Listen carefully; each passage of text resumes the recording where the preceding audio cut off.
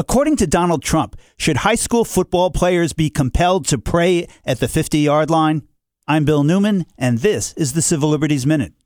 The November edition of the Americans United for Separation of Church and State magazine ran a cover story titled, "Offside and Out of Bounds. The Supreme Court struck down mandatory prayer in public schools 54 years ago, but some coaches are still playing by their own rules."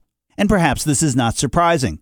After all, as the article states, since football is like a religion in some areas of the United States, it probably is not surprising that actual religion is part of many football contests. An assistant coach at Pemberton High School in Washington continued to lead prayers at midfield before the football games, despite repeatedly being told to not do this, and eventually was fired. He sued and appropriately lost, because parents get to decide what religious training, if any, their children are exposed to. Public officials don't. The story continues.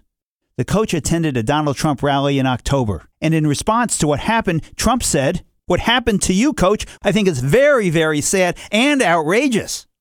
The indisputably correct application of settled constitutional law on separation of church and state is very, very sad and outrageous?